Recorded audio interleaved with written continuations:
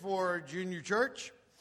We are going to look at a number of passages, and I'll give you a heads up. We will be looking in the book of Genesis, starting in chapter 10. We will be perusing that. But the main passage that you may want to stick your bulletin in there or something like that is going to be Acts chapter 22, beginning at verse 26. We'll do that near the end.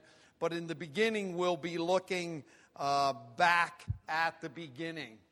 If you've been here before in the last weeks, not last week or the week before, but we've been looking at stewardship of government. Remember, stewardship is this. It's the good, right, and proper use of everything God has entrusted to us. We live in a country where we have a considerable input into our government. And if we have that privilege, we have a responsibility that goes with it. That's why the last sermon in this series, there's only one more left. It won't be next week, but the week after that, we'll be talking about our concept and how we think when we vote.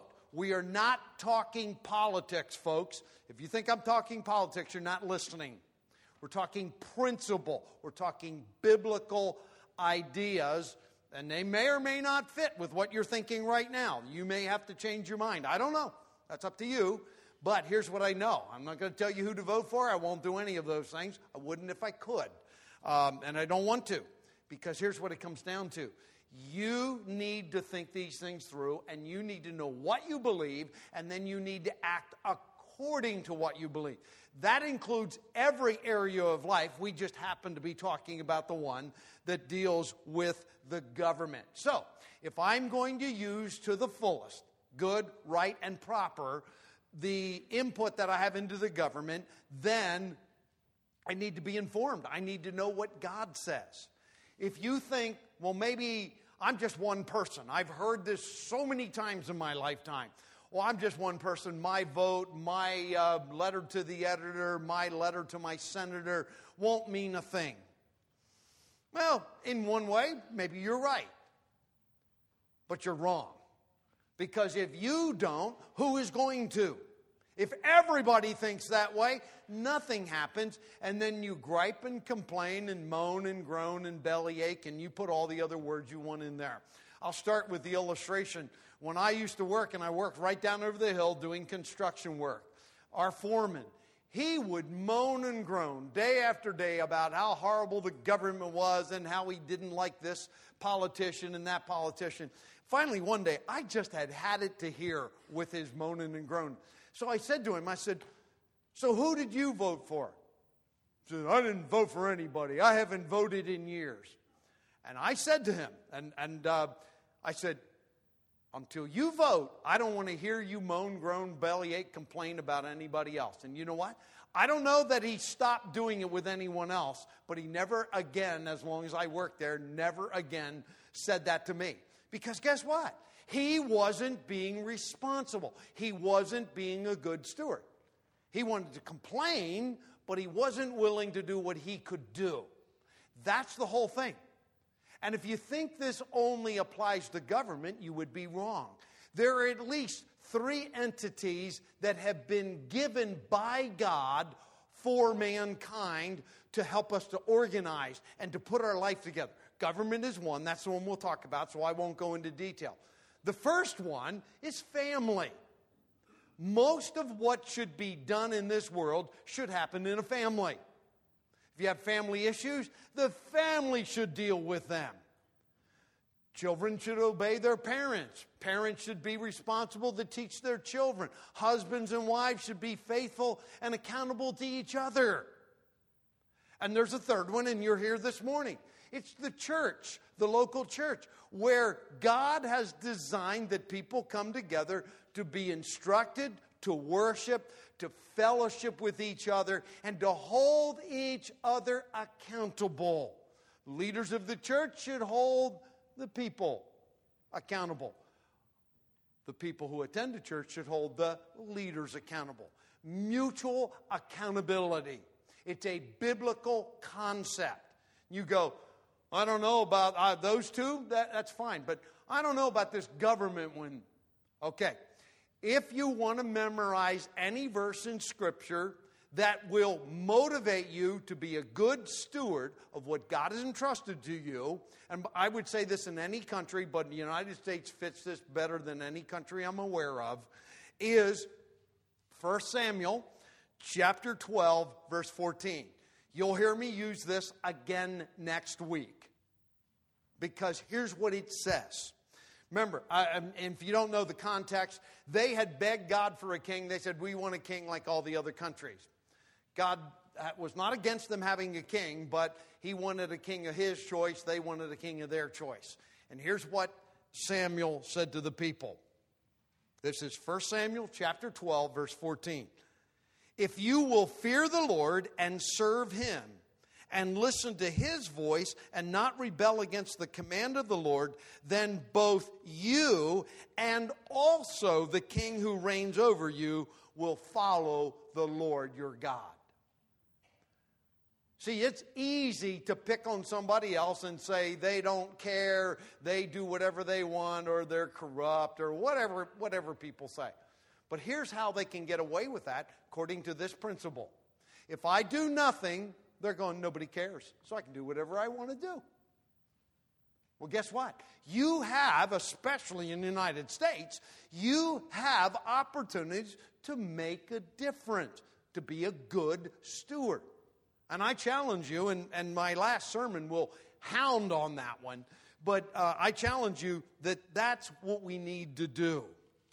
Now, there are those that around us, and I'm only going to get at one major concept today. I had a whole lot of other things, but we're just going to get one of them done. But the question we're going to ask, or the concept we're going to deal with is, do countries have borders and do countries have citizens? Is there a difference when you cross a line? Is there a difference from someone who is a citizen and someone who is not? Particularly if they're an illegal immigrant or an illegal person in the country. Is there a difference? Biblically, absolutely. And you go, hold it a second. This whole thing of government and where a country is, that's all man-made. Wrong. That's why we're going to go back to Genesis chapter 10. I spent a lot of weeks going through those chapters probably a year and a half ago. But we're going to do a quick review of them now. Because guess what? Countries are God's idea. People in specific places with a border is God's idea.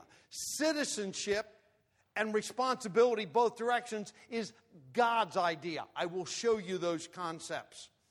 You may have not thought about this, because let's face it. We're going to see this. Way back in Genesis chapter 11, the people said, we're not going to do what God wanted. He had told them to scatter all over the world. And they said, no, we're going to do what we want to do. We're going to have one people, one place, one government. And God said, you think you are? I'm going to prove to you you're not. Well, guess what?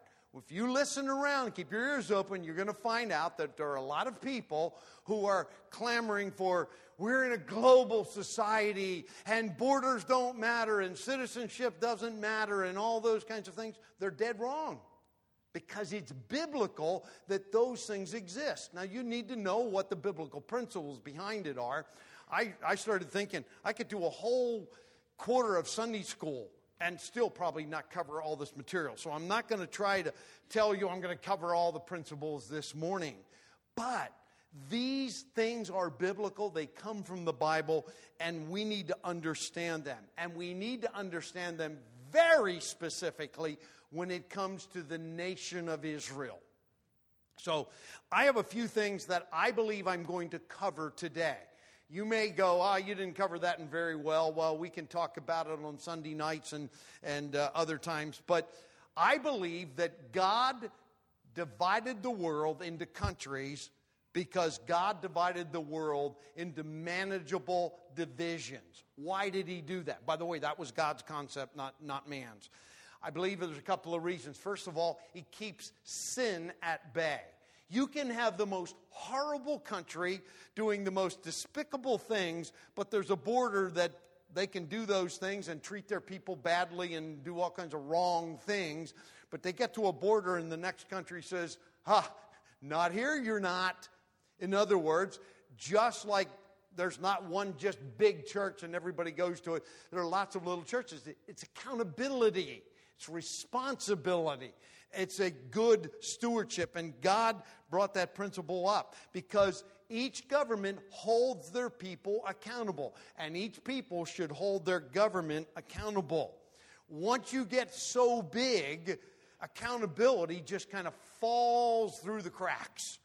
And you cannot really manage things. And from the beginning, that's how God has made it.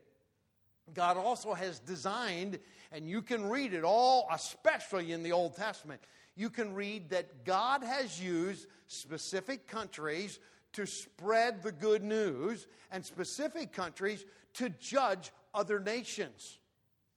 You may not like that, but God absolutely used the nation of Israel to judge the Canaanite people. He said, their iniquity is full. I want you to go in and wipe them out. They were an entity unto themselves, and so was Israel. He says, here's what I want you to do. He also designed, and Israel did not, take the good news to the world. They refused to do it. In fact, why Jonah sticks out in the Bible like a sore thumb is because Jonah actually did take the gospel to another country, but it was the exception, not the rule, and you all know the story most likely, that he didn't even do it on a voluntary basis. God had to put a fire under him, literally in a fish, or a big sea creature of some sort, to get his attention and to get him going in the right direction. How about Israel? He used the Babylonians to judge them. They refused to turn from idols. God warned them over and over and over again. And finally he said, that's it. I have had enough. And he used the Babylonians to come in, defeat them, and carry them away captive. You see, the individual entities, and just in case you didn't know this, God is so big that he can use righteous and unrighteous people to fulfill his will in this world. Doesn't mean the unrighteous people will all of a sudden become righteous because God uses them for his purposes. They're still unrighteous, but he uses them, and then eventually he will judge them. But God is bigger than that, and he uses the nations as a tool or an instrument to carry out his control and judgment.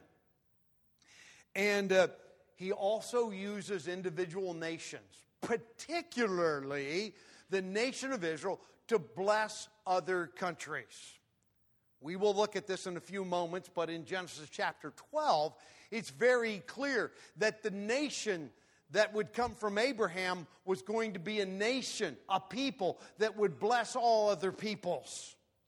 And so, if you just kept it just to the nation of Israel, I could make most of these points, but it's even bigger than just the nation of Israel.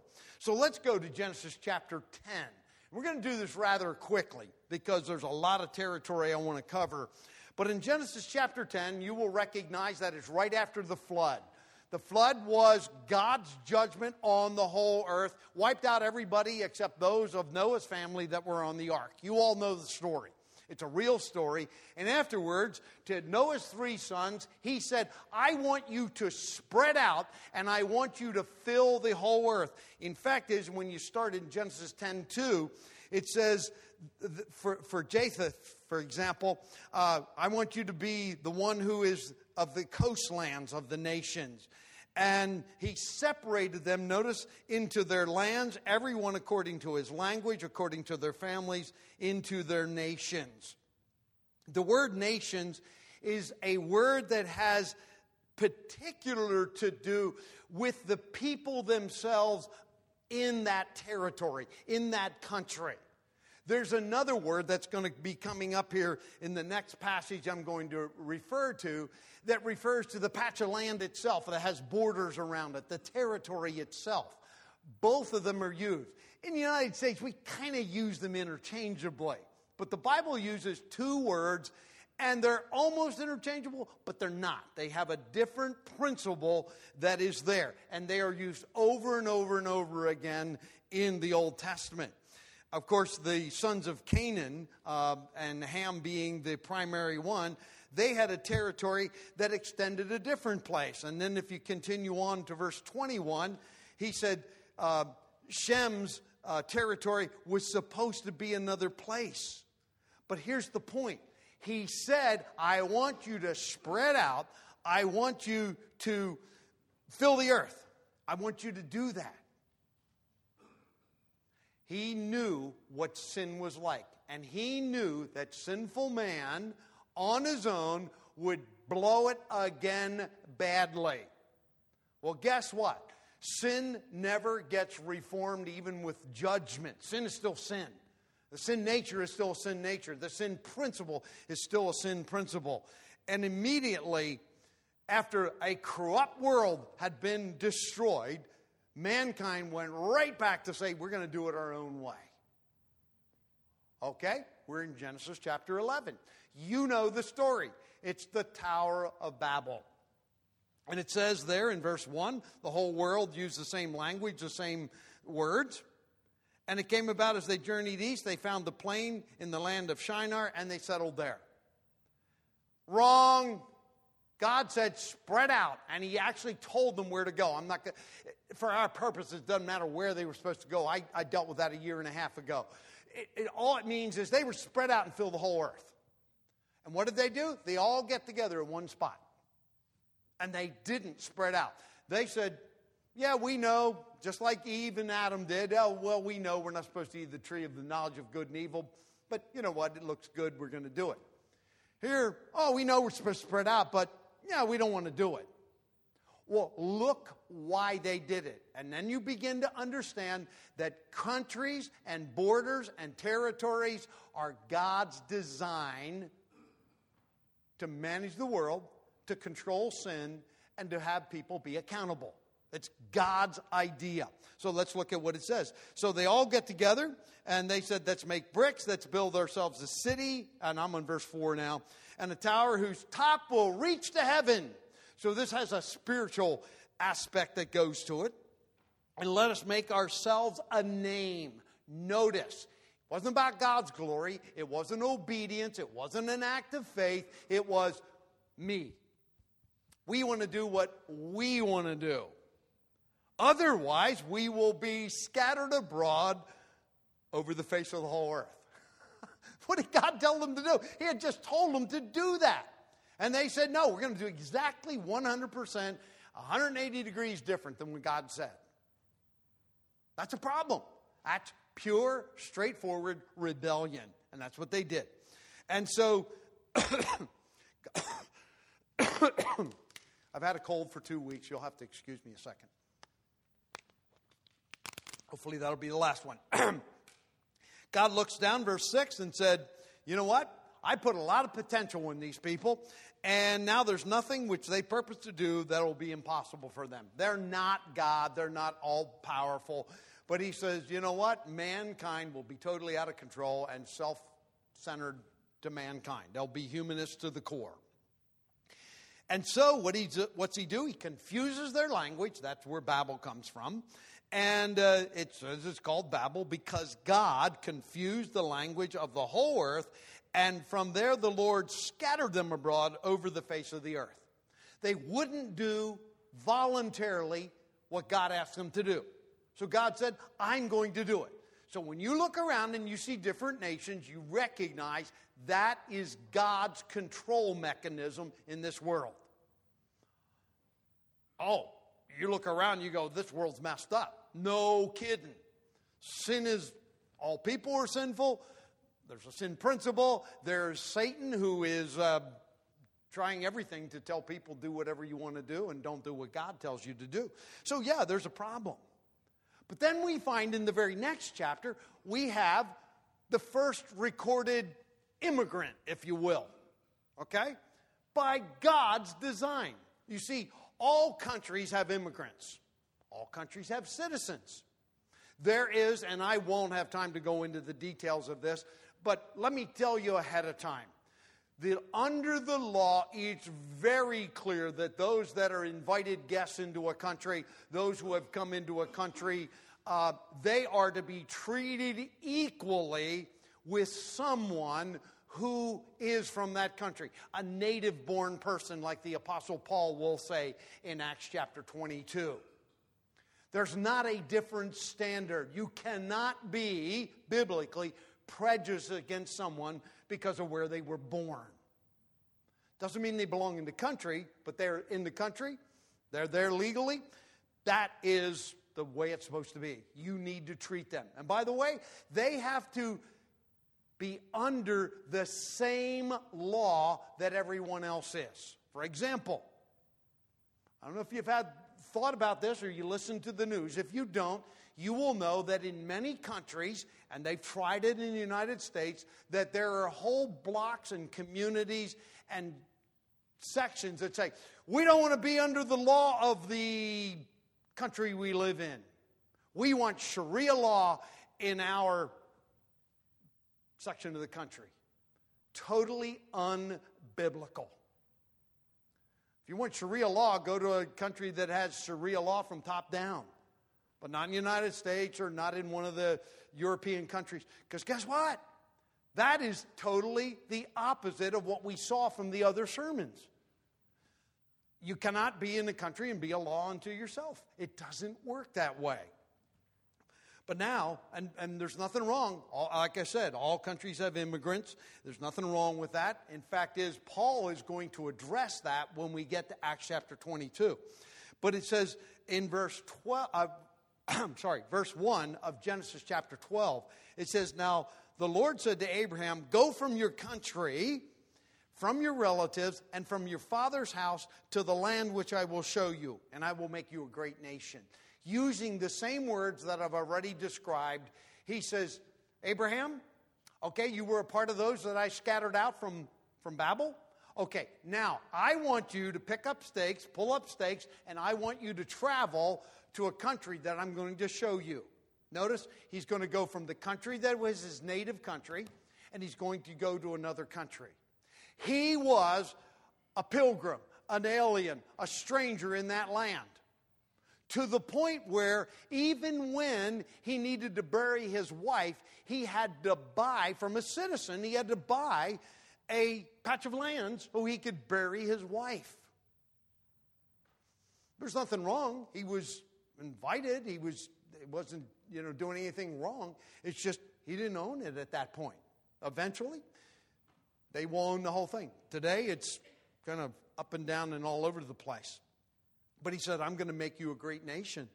In fact, as he goes on to say, and I will bless you, and I'll make your name great, and I'll make you a blessing. And those that bless you, I will bless. And those that curse you, I will curse. Second big thing is, if you are thinking, hey, what's God's concept of government? First of all, we already looked at that concept overall. They are ministers of God. That's what Romans chapter 13 says. Absolutely. But here, it says that God has the right to give something to someone. And the truth of the matter is, if we are going to be surviving and blessed as a nation, we better understand that God has said, I have given something very specific. By the way, it says a people, because of those two words, a people to Abraham and a territory to Abraham. Now, if you see Israel today, it's just a small fraction of what God has actually given to them. But if we don't support Israel as a nation and those that are our rulers don't support Israel, we're in trouble, folks, because this promise did not go away. Those that bless Abraham and his race after him, they'll be blessed. Those that curse, there's a curse. God is not done with Israel. I don't know if you know this, but there is a huge move among Christians that God's done with Israel. Israel's yesterday's news. God is only dealing with the church and all the blessings of God are to the church. Not true. We are blessed people, folks. You know that. But God's not done with Israel. I'm going to go back on a couple of verses here and look at that. But we need to have those, and we need to have the mindset that we need to support Israel. As I said from the beginning, countries do have borders. For example, the first country that is spelled out by name that has borders is Egypt.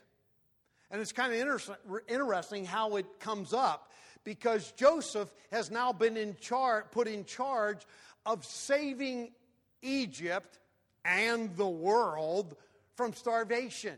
And it says that in that process, in Genesis chapter 47, that Joseph took all the people from all the borders of Israel and put them into cities. You know what? Egypt knew exactly where they started and stopped, and so did Joseph. He was responsible for the citizens of his country. And he brought them all in. Even later on, when the prophets told Israel that they were sinning, he said, they're going to come in and they're going to check you out. And in Hezekiah's time, it says they came in from a far country, that is from Babylon. It was a known entity. I already mentioned Jonah. Jonah says when he is rebelling against God and running from God, the sailors come to him and says, what is your country? They were most likely Phoenicians. He was not a Phoenician. They go, where are you from? Well, where's home? That concept is there. And he made it clear when he was praying, Lord, when I was in my home country, I know what you told me to do. And then in Jeremiah and Ezekiel, it says in Ezekiel chapter 12, verse 15, it says, so they will know that I am the Lord when I scatter them among the nations and spread them among the countries. Again, the same two words we've been looking at. God told Israel, if you do not obey me, I am going to scatter you to the far corners of the earth. That is still true today. I know Israel now exists again, but a lot of Jewish people are scattered among all the nations. And there is a time, and that will be during the millennium, when it says in Jeremiah 23, verse 3, it says, then I myself will gather the remnant of my flock out of all of the countries where I have driven them and bring them back to their pasture, that they may be fruitful and multiply. Yeah, some Jewish people have come back to Israel, but they are still scattered. That will not happen. God is not done. He promised some very specific things to Israel. And so God looks at this and says, hey, you know what? Remember that one principle I talked about is God uses nations to bring judgment, to punish. And that's exactly what he did. He said, I'm going to spread you out all over the place. But there's a time when I'm going to bring you all back. If you're still not convinced, I never saw this before. I've read it, but I never thought about it before. But when you get to the book of Revelation, chapter 22, verse 2, it says there that in the New Jerusalem, and this is after the heavens and the earth, the old heaven and earth are destroyed, even in the New Jerusalem, there's a river that flows down the middle of the city, and on both sides are the tree of life, and they bear fruit 12 times a season and every month. And then it says this statement, and the leaves of the tree were for the healing of the nations. Even in eternity, when everything is perfect, when God is in total control and sin isn't even there, he still has the concept that people are divided according to nations. It's not a horrible thing. It's just God's way of dealing with people. It's a principle that's above and beyond even sin in this case. And God, as we already said, has the right to divvy out material space according to what he says. As I already mentioned, there are laws that we need to live under. Now I'm going to ask you to turn to Acts chapter 22. As far as I'm concerned, this kind of puts this whole thing together. Acts chapter 22, verse 6. If you don't know the background, I'll give you a little bit of background. You'll see it here in vague form. The Apostle Paul was hauled before the authorities. They were going to beat the tar out of him, just because they were mad at him, just because they didn't like what he was doing. Maybe they wanted a confession. We don't know. The word that's used here is we're going to examine him. Okay, believe me, if you got examined in the way they have it, it's not a test you get in school. Okay, it's not a driver's test or any of those things. You're probably going to die from it. I'm going to pick it up now in Acts 22, verse 26. When the centurion heard this, and that is that Paul said, hey, I'm a Roman. How can you beat me when I'm a Roman and I haven't been condemned? How can you beat me? It's against the law. Paul had no problem saying, I'm a citizen. I have rights. And he claimed those rights. Look what it says. So when the centurion heard this, he went to the commander and told him, saying, what are you about to do? For this man is a Roman. They would have been in big trouble if they had beat him without him being condemned and being judged worthy of that kind of punishment. And the commander goes to him and says, tell me, and this is to Paul, tell me, are you a Roman? And he said, yes.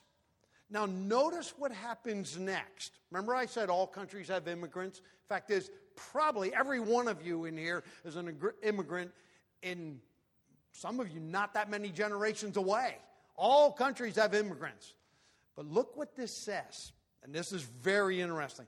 The commander answered, I acquired this citizenship with a large sum of money. So the man who was doing this, he says, I'm a Roman citizen, and I became a legitimate Roman citizen. In their case, the process was, our process is very different than that. And some of you know, because I've been helped people and talked to people who've immigrated from Canada and other places. Man, it's a process and a half. It's not for the faint of heart. But he says, I went through the process, and it cost me a lot of money to become a citizen. This is the Roman. And he says, you know what, I'm legit. I've got all the rights of a citizen. By the way, that's what happens when you become a naturalized citizen. Paul says, oh, no. And he doesn't say I'm a native-born citizen. He just says, I was born. That's what it says in Greek. I was born. I'm a native-born citizen. You see, both of these guys, while Paul says, I was born here. I'm a Roman by birth. You're a Roman because you were naturalized that way. But they both have exactly the same rights and privileges. Just coming from a different position. Now continue on. Verse 29. Therefore, those who were about to examine him, that is, to beat him, immediately let him go. And the commander also was afraid when he found out he was a Roman, because he had put him in chains.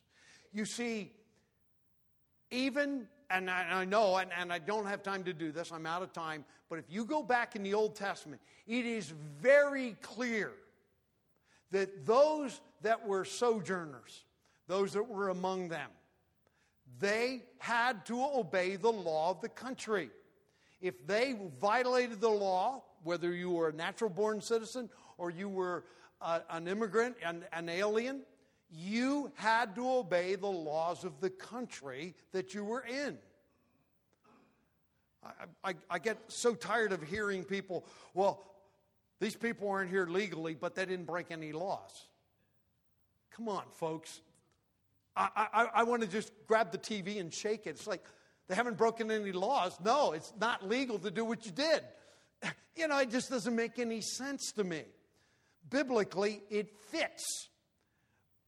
Because when you're in a country, you have to obey the laws of the country. If that says there's a process to immigrate or whatever, that's what you do. It's just not pick and choose what you want to do. It just doesn't work that way. Unfortunately, we live in a world, and this world ends in this way. And I'm going to close with this. You say, I'm not sure. I think you're being political instead of principled. Here's what I know. In the future, there's a man going to come on the scene. He's going to come and set himself up as God. He's called the Antichrist. And you know what he's going to do? You know what the big thing he's going to do? He's going to have the whole world following him. One world. That's not God's design. Never has been. We need to understand that God has given very specific things. The family, the church, and government. So that there is accountability and responsibility. Mutual accountability. So there is a breakdown. By the way, if you work at a job, there's not the owner and then 600 employees. No, there are other people in various steps, all depends what it is, that manage what's going on. God has chosen. He could have done it different, but he didn't. He chose to have a husband and a wife, a mom and a dad, to manage their children. Pastors and elders and servants, deacons to manage a church. If you don't think that that's true, go to 1 Timothy chapter 3 and you'll find out how can he manage the household of God if he can't manage his own family. If you think that's a false, something doesn't work. The point is, God has designed things in a very orderly way. And when we just say, it doesn't matter, whatever happens doesn't matter, you won't find it to be a biblical principle. And so, when you look at these kinds of things, part of, not the whole, next week is, I consider myself, they put tags on everything these days. I'm a values voter. I look at principles. I look at what a person stands for and what they have proven. And that's how I make my decision. And I will tell you, that can lead me in very many different directions at times. But here's what I know. I need to be responsible.